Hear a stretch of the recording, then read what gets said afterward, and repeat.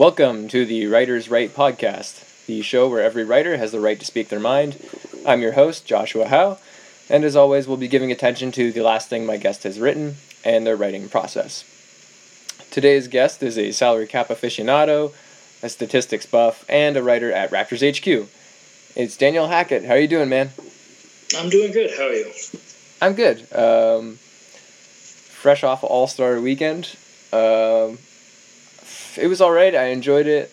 But, I mean, the All-Star game was definitely the best part, but, I don't know, the rest of the weekend was kind of a little underwhelming to me. I don't know. How'd you feel about it? Yeah, it's kind of apropos bringing it up with my articles about Vince, and then we had a Vince throwback dunk that was extremely underwhelming in the dunk contest. Yeah, it really was. How did you feel about Mitchell doing it? I mean, like, he's not any way related. I know he just wanted to do it because it's cool, but like I kind of felt weird when Terrence Ross had done it like just a couple of years ago. Yeah. I mean, it's fine. He can do whatever he likes, but if you compare the two dunks, it's not really. He didn't do it. He's a lot smaller, so it should be impressive that he even pulled it off. But Vince's dunk, that dunk in particular, there was so much power behind it. If you look at the clips of the dunks, after the ball leaves Vince's hand on that dunk, it fires off the floor at full speed and launches off into the crowd.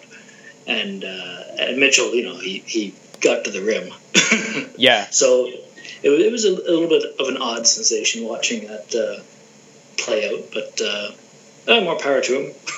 Yeah, I mean, like, Vince, like, floats through the air, and he's just up so high. He makes it look so easy, whereas Mitchell was like, I barely did it. He looked like baby Vince. Like, he just barely got in there. But, I mean, I'm glad he finished it. It would have been more embarrassing if he'd missed. That would have been pretty bad.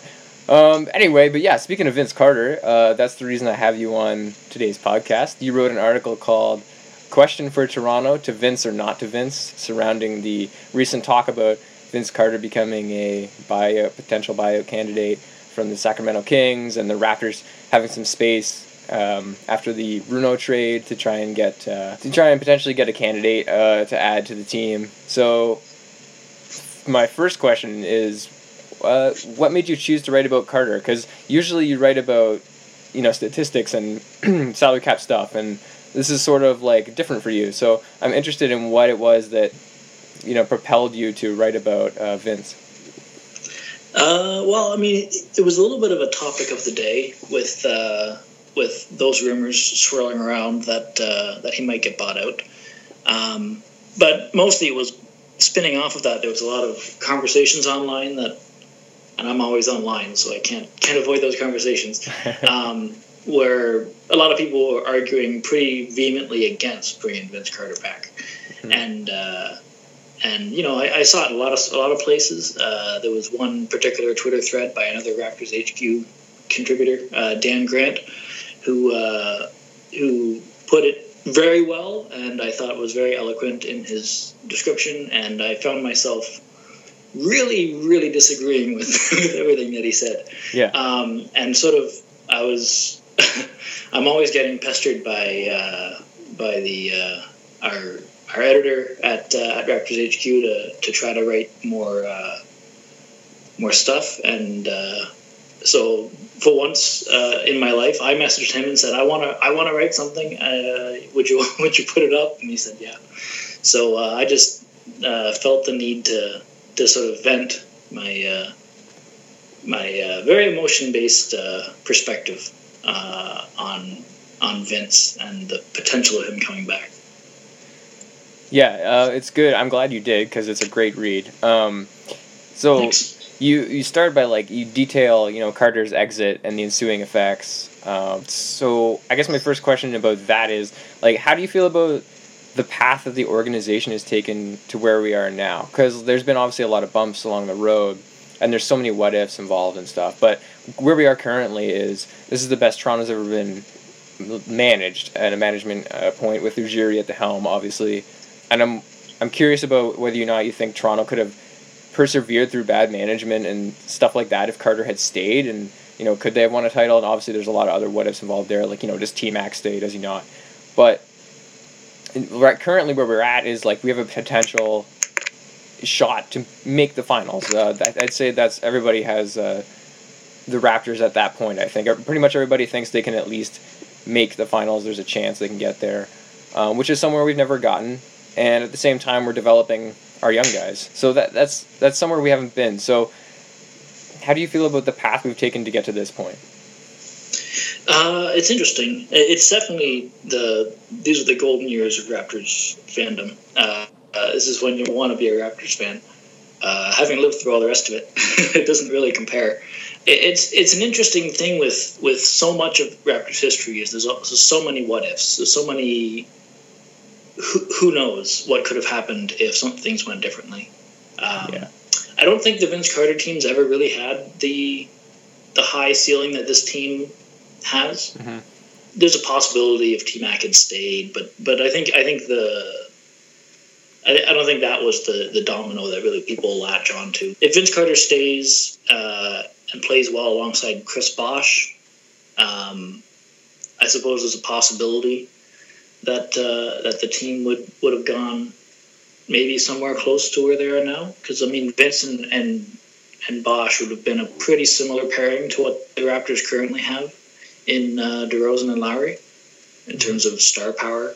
Sure. But it's sort of the fatal flaw in every what-if Raptors scenario. It's impossible to say what would have happened if he did stay, you know. Rob Babcock never makes that terrible trade, never gets canned, and is a terrible general manager for the next several years. Yeah. And ruins it anyway. Who knows? Maybe we never get Brian Colangelo, and we get something worse. As hard as that would have been to believe in the middle of his tenure. Yeah, it's kind of hard to look back and have a clear picture of what could have been, just because so much of what happened in the Raptors story is just one domino falling after the next. Every step of the way seems to depend on the last failure of the organization. Which I mean leads to now, which is great. But it's hard to look back at it and really think too much about what could have been, because it ended up in a good place with Ujiri being hired to replace Colangelo, obviously, as part of the whole MLSE overhaul when the ownership changed. Yeah. And I don't know. I guess my stance on it is, considering where we are now, I don't have that many regrets about the way it went. Even though if you'd asked me 4 or 5 years ago, I would have probably had a lot of regrets. Yeah.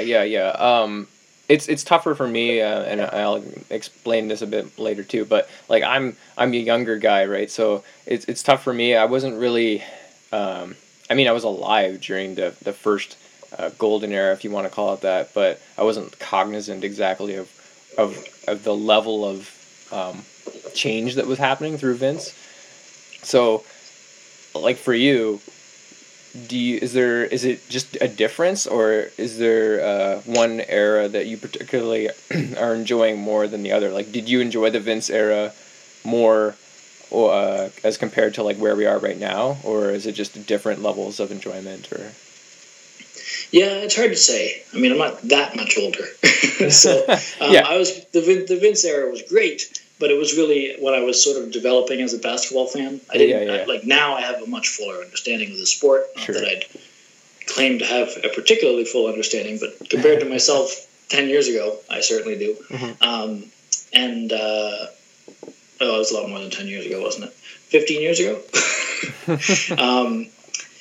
Certainly I certainly enjoy this run more fully because of that.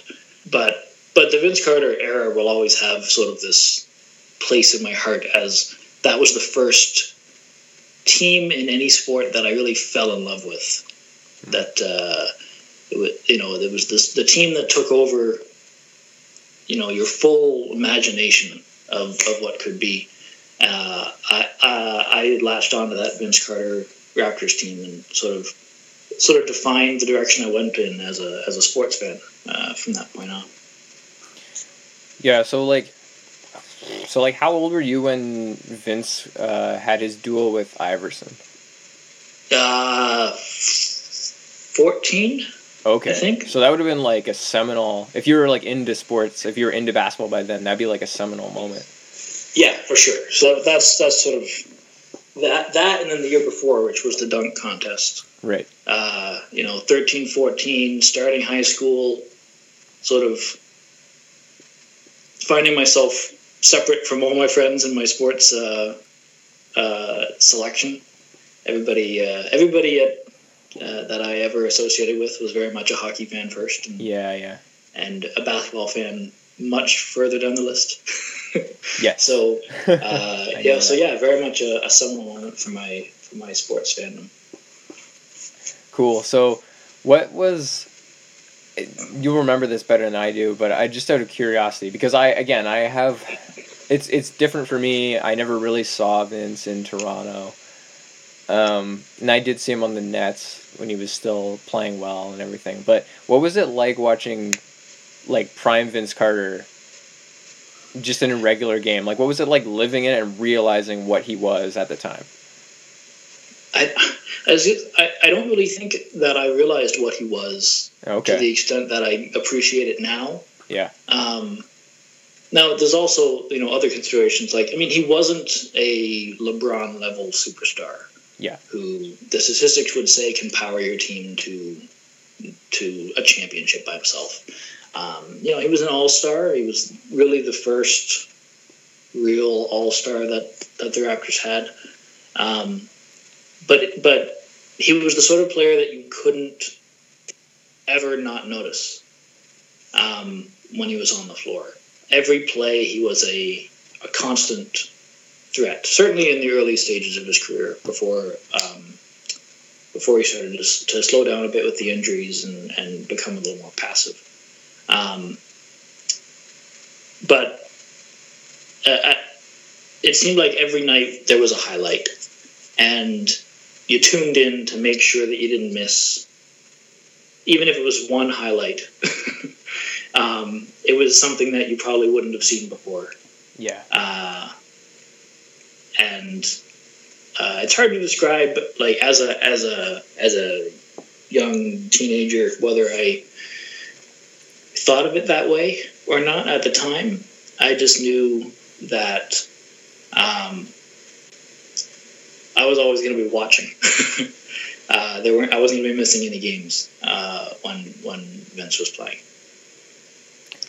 Yeah, it's interesting. It's one of those things, like, even you talk about like him as like highlight machine. Like, even now, like, LeBron jumped over John Lucas III and dunked on that alley-oop dunk, and Giannis just recently had that dunk where he went right over someone, which is crazy. But it's like you watch that and you're like, I've seen this somewhere before, and oh yeah, it was Vince Carter in the Olympics.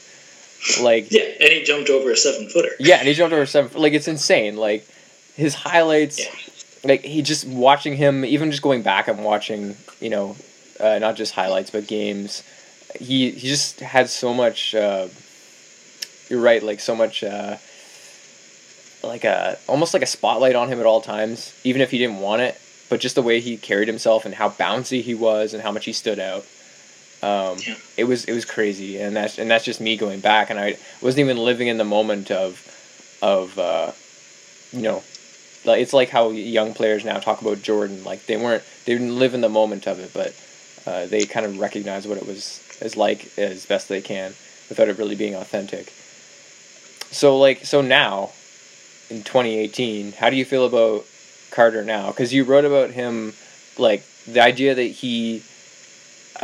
him coming back to the Raptors could be a healing experience. How do you feel about that?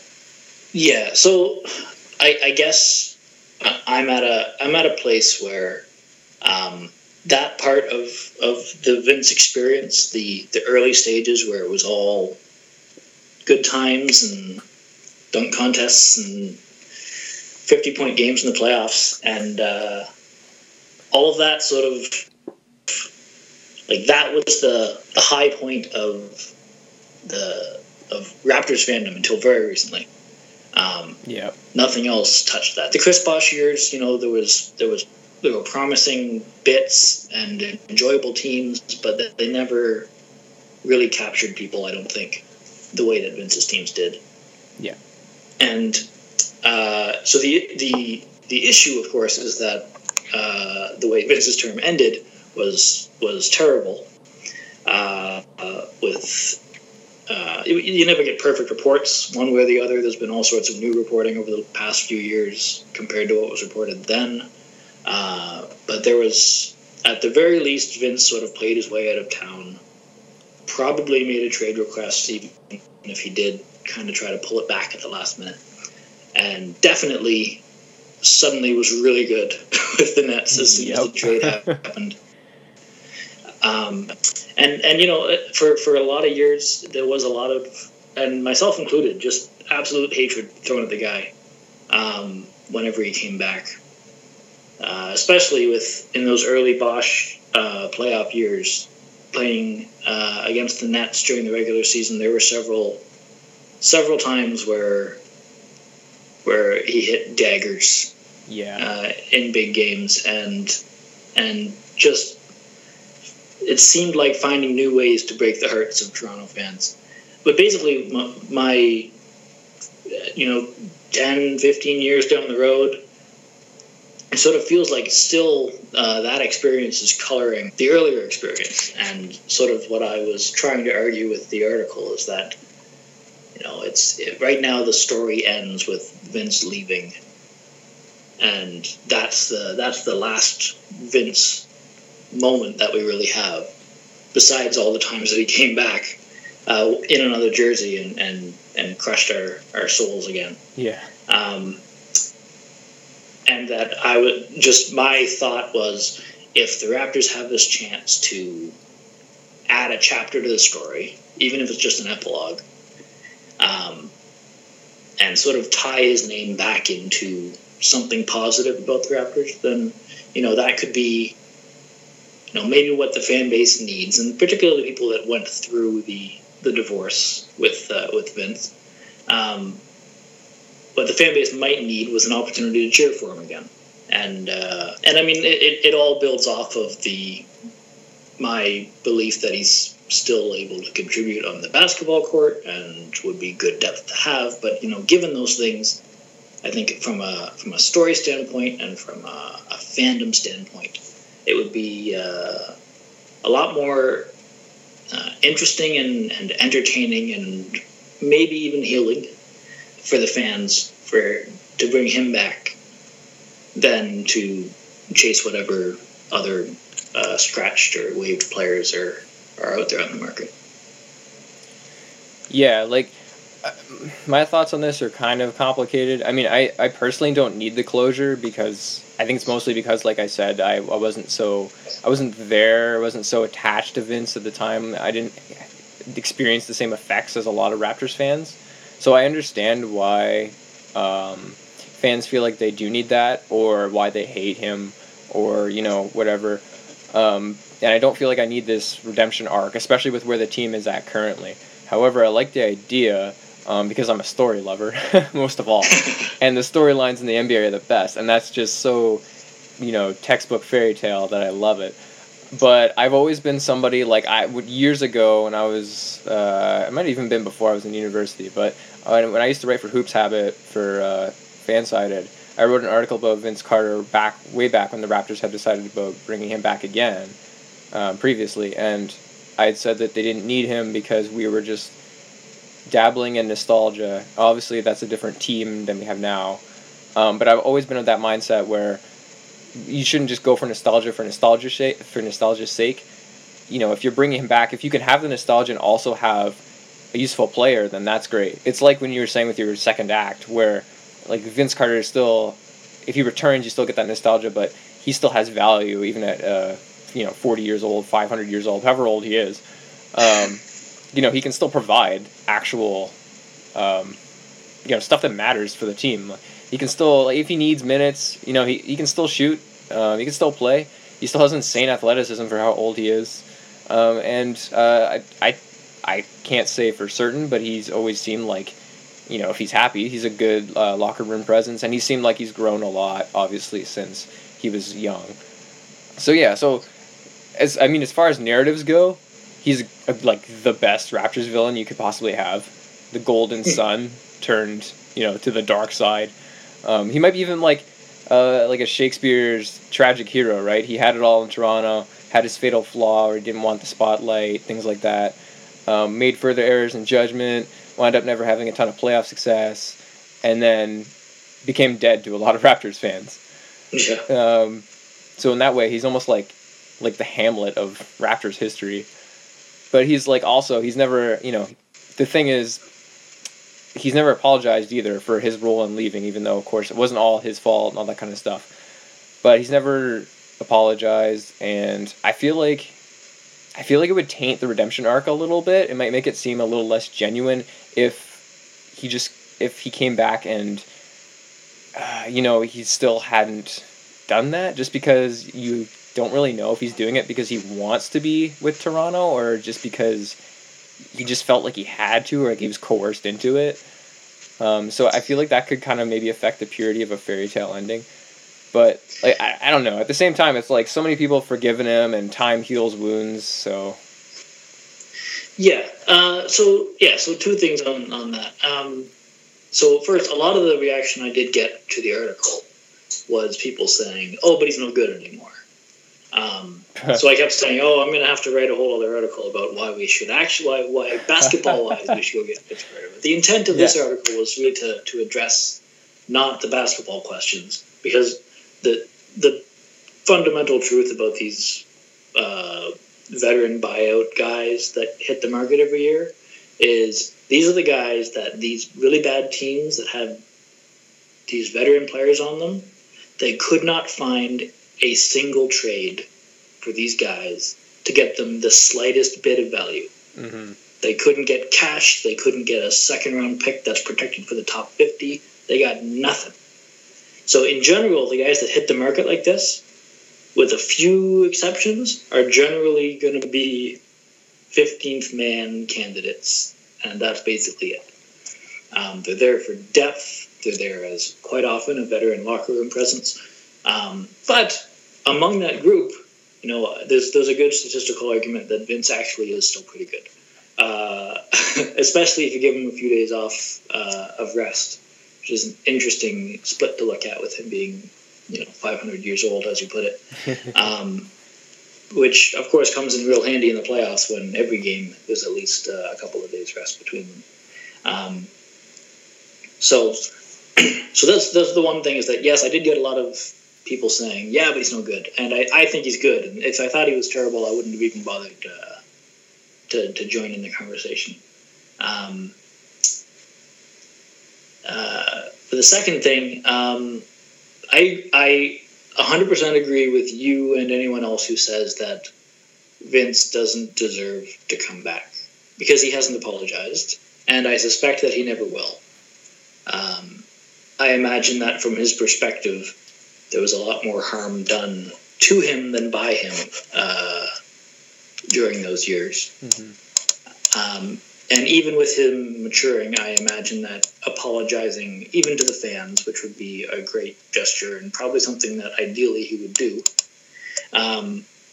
even apologizing to the fans would probably feel a little too much like apologizing to the people that ran the team at the time. Who, to speak honestly, wasted a good chunk of Vince's career with terrible management and terrible team building. And that all, of course, rolled into, not just because of the management, also because of Vince, but it did all roll into him end up being just this hated figure for over a decade in the city that he became a star in.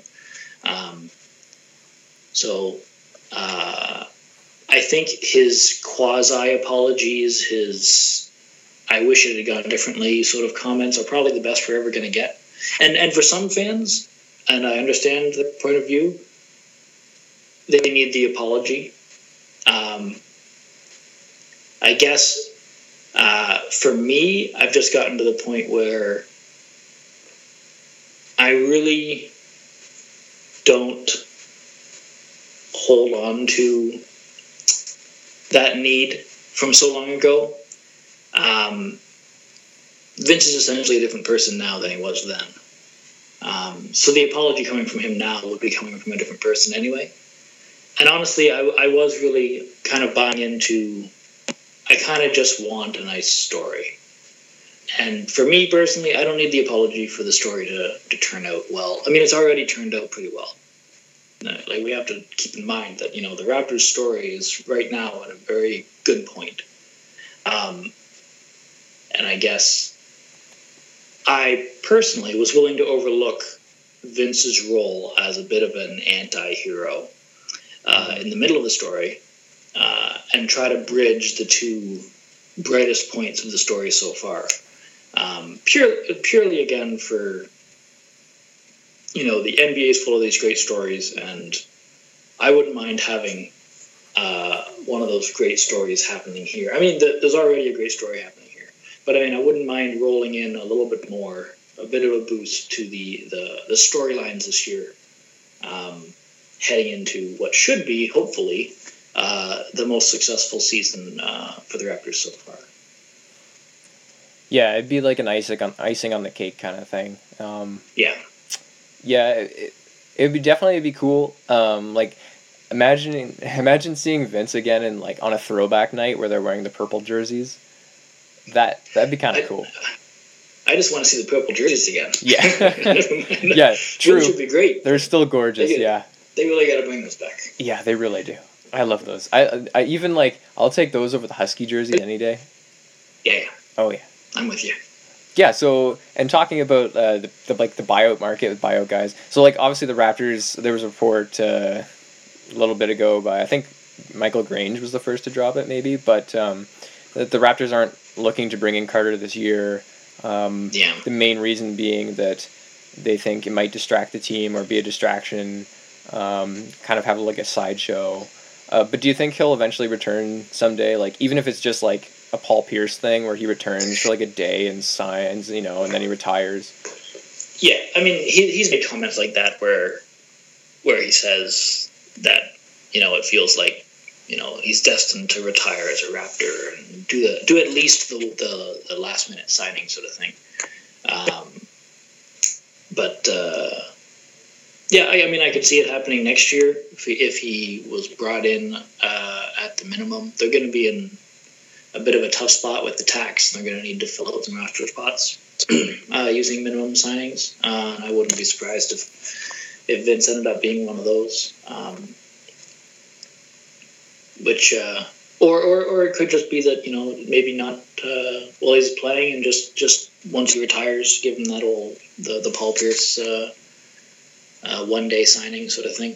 I imagine it'll happen. It feels sort of inevitable. Which is part of why I tried to address it now, where it's like if that's gonna be the end, I feel like that would be a little bit anticlimactic for the ups and downs that the team has gone through with and without Vince. That it's like, oh, and they, you know, it's nice they bring him back to retire as a Raptor, and, you know. But I just think there's a lot more potential for the story where, you know, if you tie him actually into the team again before his retirement, it would be, I'd prefer it. As a totally selfish, the team should do what I want point of view. I would lean more to that. But it's gonna, one way or the other, I suspect it will happen.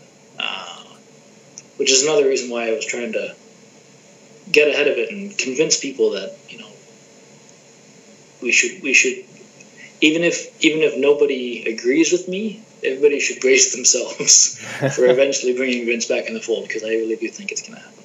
Yeah, destiny. That's right. Could be destiny. Yeah, so, you know, talk about, again, so Vince isn't coming. The Raptors are still obviously in the market for a buyout candidate. And some players that we've looked at before, when the trade deadline first passed, have already signed elsewhere. Joe Johnson was a big one that people were really interested in, mostly I think because of his history of just torching the Raptors. He signed in the West. That's all that matters. But he did sign in the West. He signed with Houston.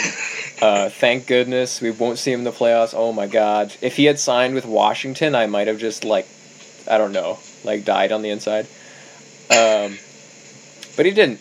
So he's gone. So there aren't too many candidates out there right now. There's going to be more, obviously, bought out as time goes on.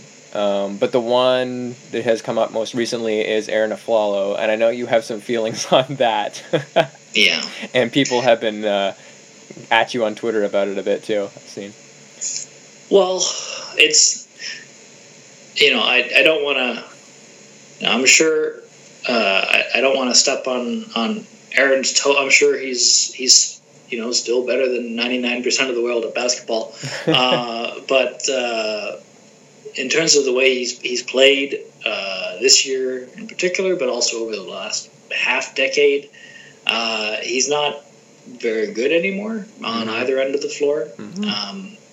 He's still hitting a decent number of his threes, but not like a marksman who you'd forgive nothing else in the repertoire. For example, anyone that was thinking, Vince Carter's 41 and doesn't have it anymore, Carter grades out as, an above average, somehow still an above average impact player by various metrics, RPM or PIPM. Both grade him pretty well and below average, but positive contributor in terms of win share is a good measure for actual production. And that's on a bad team. So, but at the same time, Aaron Aflalo is playing on a bad team, playing limited minutes like Vince is, and he's grading out as among the worst players in the league by all of those statistics. He's just not very good anymore. So, I mean, my stance was, look, if you want to pass over the potential for this storyline with Vince Carter for a guy like Marco Bellinelli, who's a real shooter and can do stuff beyond shoot as well. He can handle the ball, he can run some offense, even if he's a defensive sieve. Or Ersan Ilyasova, if he gets bought out, would be an interesting match at power forward. That all kind of makes sense. Mind you, all of those guys are going to sign somewhere else because the Raptors, unlike most other teams who are in the market right now, don't have minutes to offer anybody. Raptors, which is part of why the Vince storyline made sense to me as something they could do with this veteran buyout option that could provide some value to the fandom, even if the reality is unlikely to play much. I mean, even if they give him a small minute consistent role off the bench, it's not going to change the fortunes of the team much. Because the guys that could, in theory, change the fortunes of the team, I don't think the team wants to send a guy like Pascal Siakam to the bench, never to play again, to put a floor spacer in his place. I don't think that the team wants to do that, so they're going to miss out on most of the guys who are actually pretty decent on the market. They're going to be settling for somebody like Aaron Aflalo, who, would pretty much literally just be a voice in the room, a veteran player. Now, I don't think that Aaron Aflalo is a great choice for veteran voice in the room player because you want that guy to be somebody who's been there before and had a lot of playoff experience, and he's been on terrible teams for the better part of the last decade. I don't think that his experience is all that relevant to the modern playoff landscape. But that's the sort of the angle I took with evaluating these buyout guys is anybody who's really going to make a difference is too good for the Raptors to sign.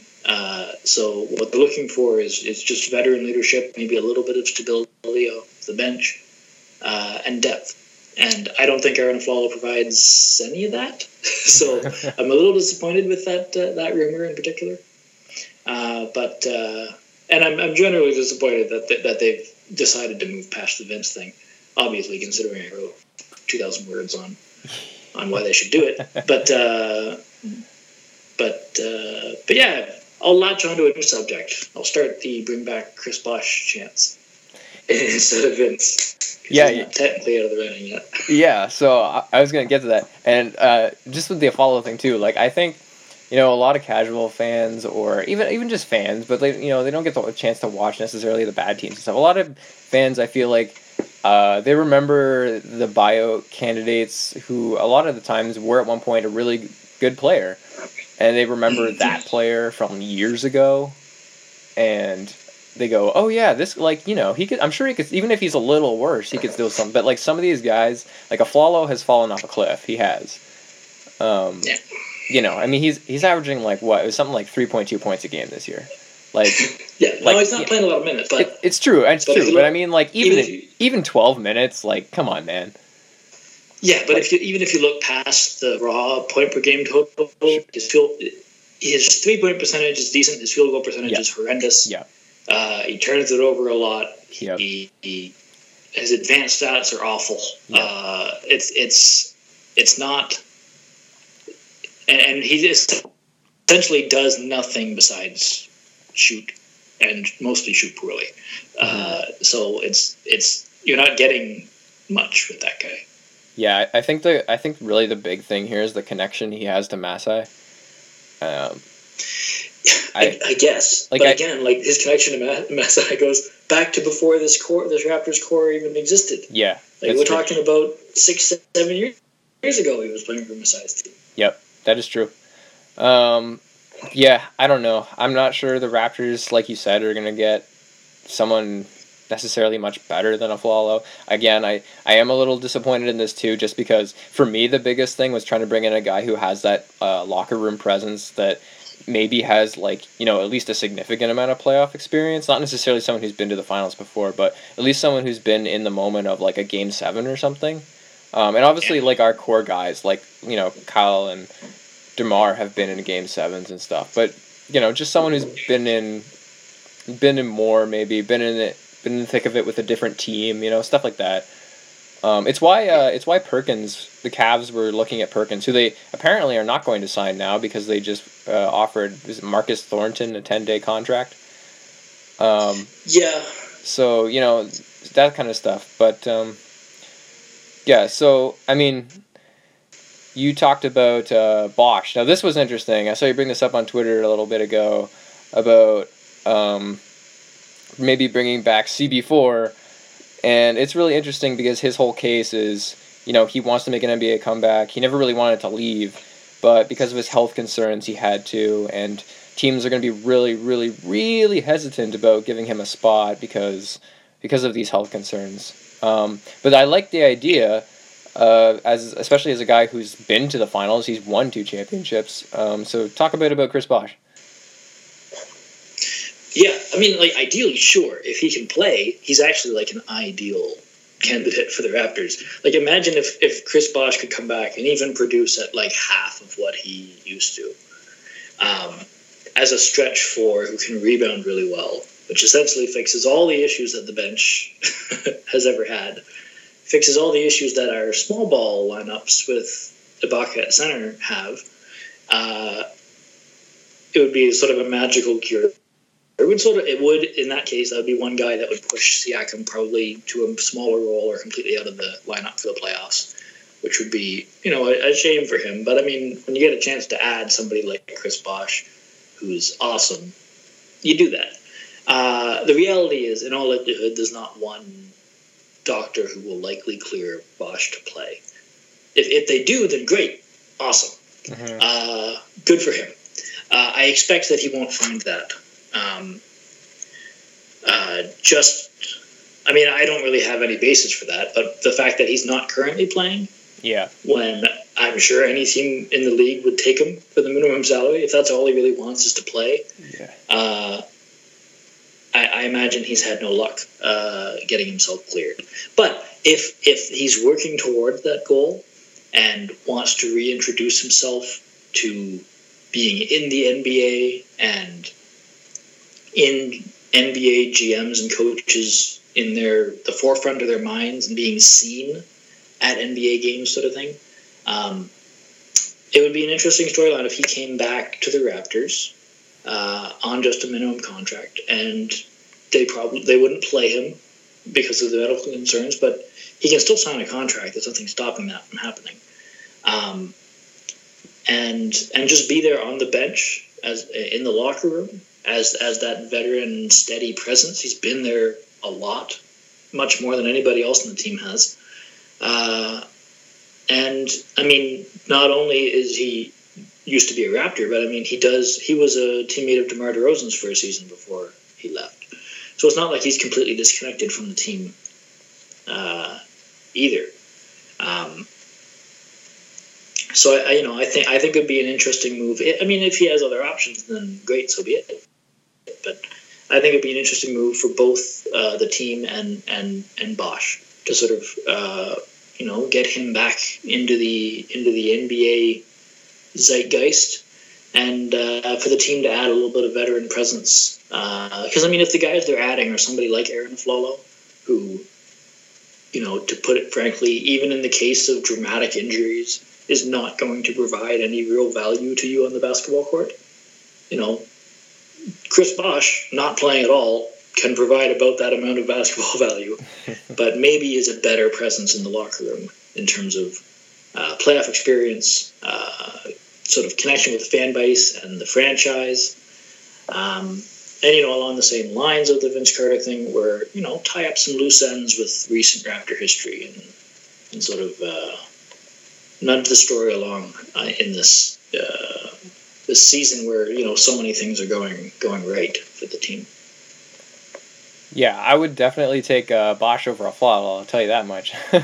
even if he wasn't playing. Absolutely. Yeah, I mean, the good news is, too, if he were to come back, he wouldn't... I don't think he would cause the same sort of sideshow that Vince would, or any sort of distraction.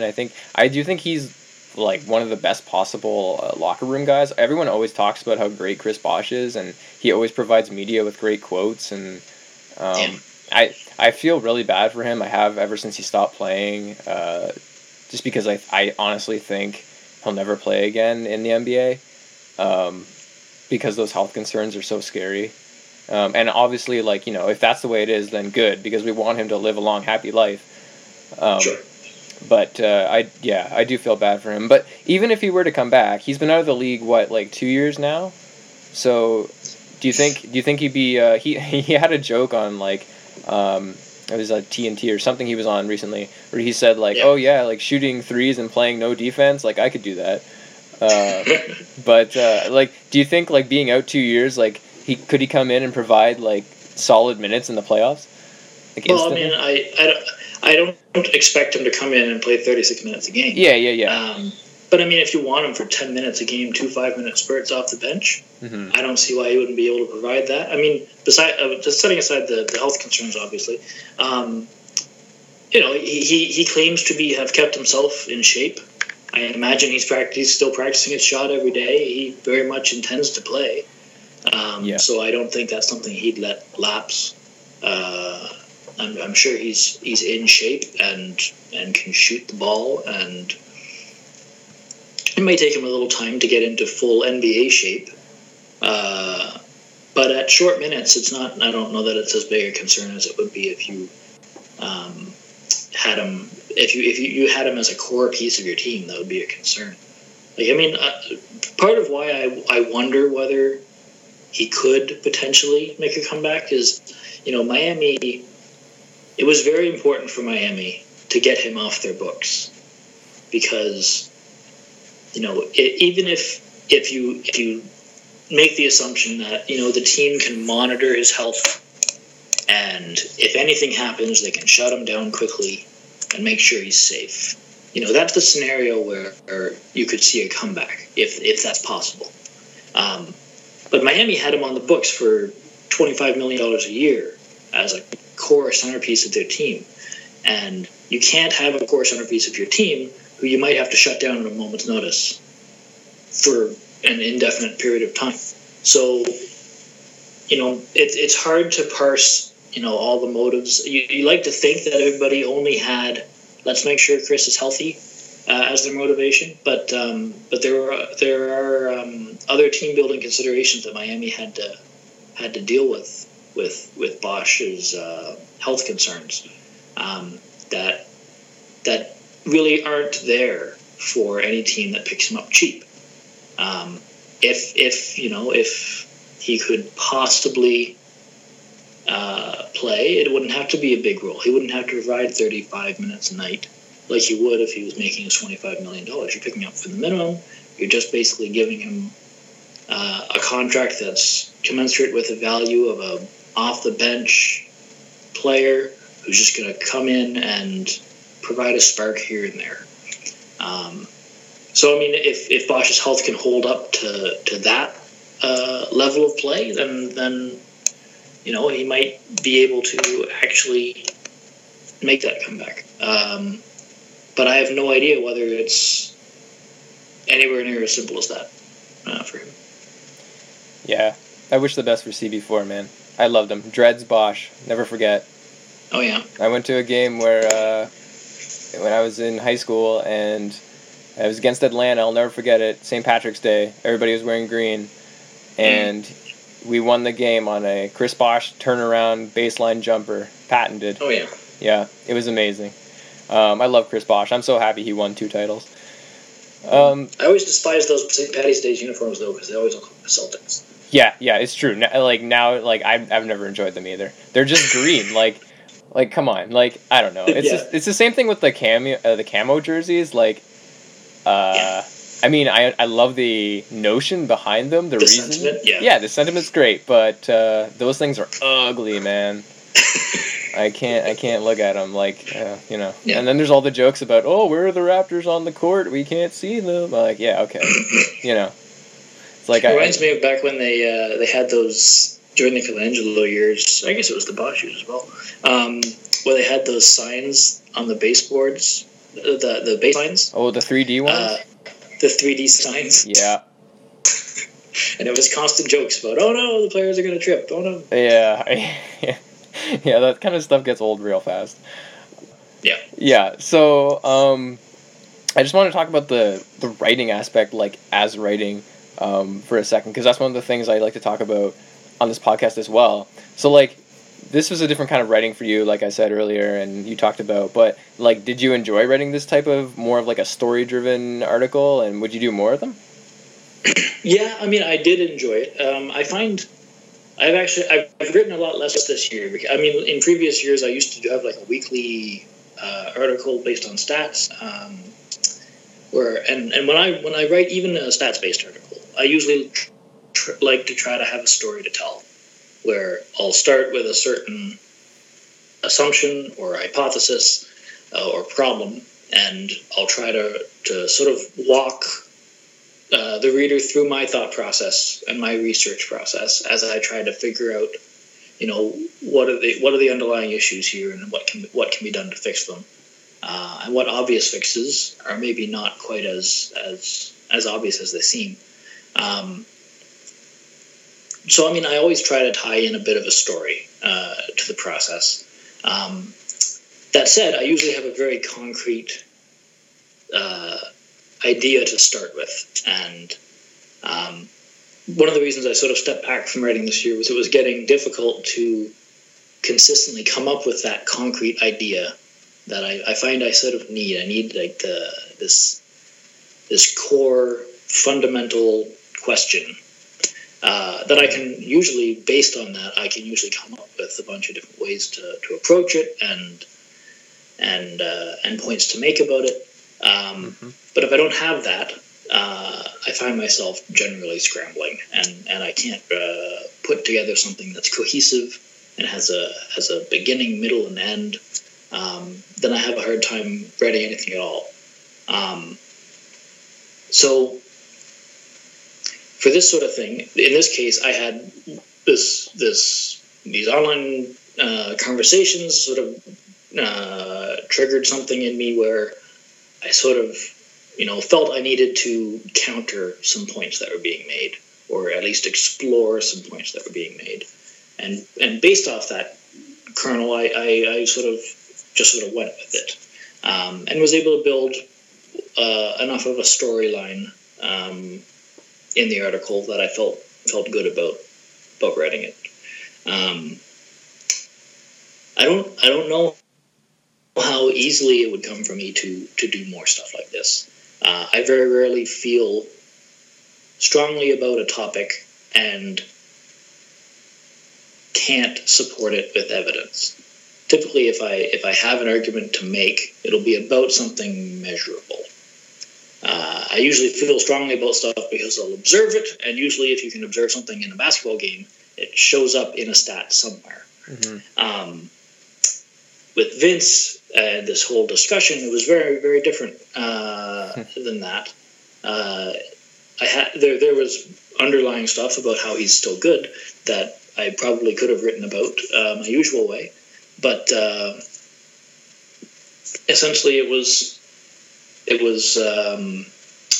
that central kernel of I'm seeing these conversations online. I disagreed with so vehemently with some of the things that were being said, and for reasons that I don't know that I really understood myself until I went through the process of writing the article. And I don't often have that reaction to more qualitative stuff. So, I mean, I'm certainly... I'd certainly be willing to write another thing like this. I don't know how capable I am of that, depending on the content I'd be writing about. Well, this one was really good, so I would say you're quite capable. I think it's interesting. I tend to have, if I can't come up with a title for whatever piece I'm writing, I tend to think that my focus on it isn't strong enough. And I will scrap it that way, because it's sort of like depending on what kind of article you're writing, you don't always have a thesis necessarily, or a thesis kind of statement. But to have that core idea, I find that it always pops up in your title for whatever your article is. And I try to be a little elaborate with my titles, like to add a little flair to them, even if they sound sometimes like you're reading like a magazine or something, like some cosmopolitan thing or something. Hopefully not that bad, but But I find that those things like that can help cement, what you're working on, and sort of guide you that way. So you have this piece broken down into sections, 3 sections: the destiny part, the story, and the question. So, just out of curiosity, did you write it in order, or did you do one part beforehand, or? Yeah, no, I basically always write in order. Okay. And I'm a terrible example for people because I'm awful at editing. So essentially, if I don't get it right the first time, then it's going to be a mess. So usually I have an idea of at least where I want to end up as I'm writing. Mm-hmm. So I keep that in mind. Sort of I don't formally write out a structure for it, but I have something conceptual in mind. So I mean, I definitely sometimes I'll go back. Certainly for the structure, like the subtitle sections and things, I tend to add at the end, because then I have a better idea looking back on it exactly what the themes are of each sort of section of the article. But certainly I usually, it's funny that I titled it this way, in that it really is, I tend to start off with a thesis statement, which in this case is destiny. Mm-hmm. And then I tend to explore in the middle of part of an article, sort of ask questions about it, come up with answers that I think line up with the questions, and then at the end I try to circle back to the thesis and try to answer it. But yeah, I definitely always write it in order, and I have a very hard time going back and taking stuff out or adding things, which is why I always have to apologize to to Daniel Reynolds, the editor over at HQ, because my stuff does tend to skew long. Just because I find I can't take anything out. I get very attached to everything that I write, which is a very poor habit to have gotten into, but it's one I'm stuck with. Yeah, no, I feel you, man. Especially when you're writing something like this that's like it's got so much like sentimental, value in it. I'd love to use that excuse, but I do the exact same thing with stats and salary cap posts. So. Oh well, I tried to give you an out. I'm sorry that doesn't help me. So last writing question. This is a question I always ask. I ask every writer this because this is like something I'm weirdly interested in. I talked to George Condolian. I always want to say Condolian on our on my first podcast, and he and I both share a similar writing quirk where we need to have. For him, he needs to drink a lot of water, like while he's writing. He said he drinks like an insane amount, like jugs of water, basically. For me, it's like I just need to have a glass there. I don't need to necessarily go through that much water, but I need to have a glass there while I'm writing. Otherwise, I feel like something is off. Do you have anything that's like a quirk while you're working that you need? Oh, I don't know that I have any particular quirks. I usually will be listening to music. Oh, okay. Which, I mean, I do that at work as well. I find I always have to have something pumping into my ears. If I'm sitting there and quiet, I can't focus very well. So, I mean, that's not particularly quirky. But no, when I start writing, I can't stop in the middle. And I don't think that I'd be able to stop for long enough to take a drink. Yeah, okay. I find that I just have to go. Yeah. With it. To the extent that, for example, on stats-based articles, I'll do some research beforehand just so that I have an idea of roughly the shape of what I'm doing. But I'll write sections and leave spots for the actual numbers because I know roughly what the numbers are going to tell me. But instead of breaking to go grab the actual numbers, I sort of stick with just keep moving with the words, keep the narrative flowing, and then I come back to fill in stuff like that. Not particularly quirky, but that's all I've got. That's cool though. I do that too similarly. So you write the whole thing at once, like you never leave a piece and come back to it. I've done it. I've had times where I'm writing a piece and it's either late at night or for whatever reason I have to stop, and those are the hardest pieces I've ever had to write, where I come back to it and it's like you lose your train of thought. Yeah. And I absolutely am definitely at my best when I write sit in a single sitting and just go all the way to the end. And then occasionally I'll finish an article and I'll submit it, and then I'll think of something, and I'll want to go back to put it in, and I can't find a place to put it because it feels like it's out of flow. Yeah. So I can't find a spot where it's like I want to break the flow of the article to put in this new information that I really want in there, but often I can't find a spot for it. So I'll like tweet about it after I publish, and I'll say, oh, by the way. After you've read that story, this is very useful additional information. Yeah, writer's note. I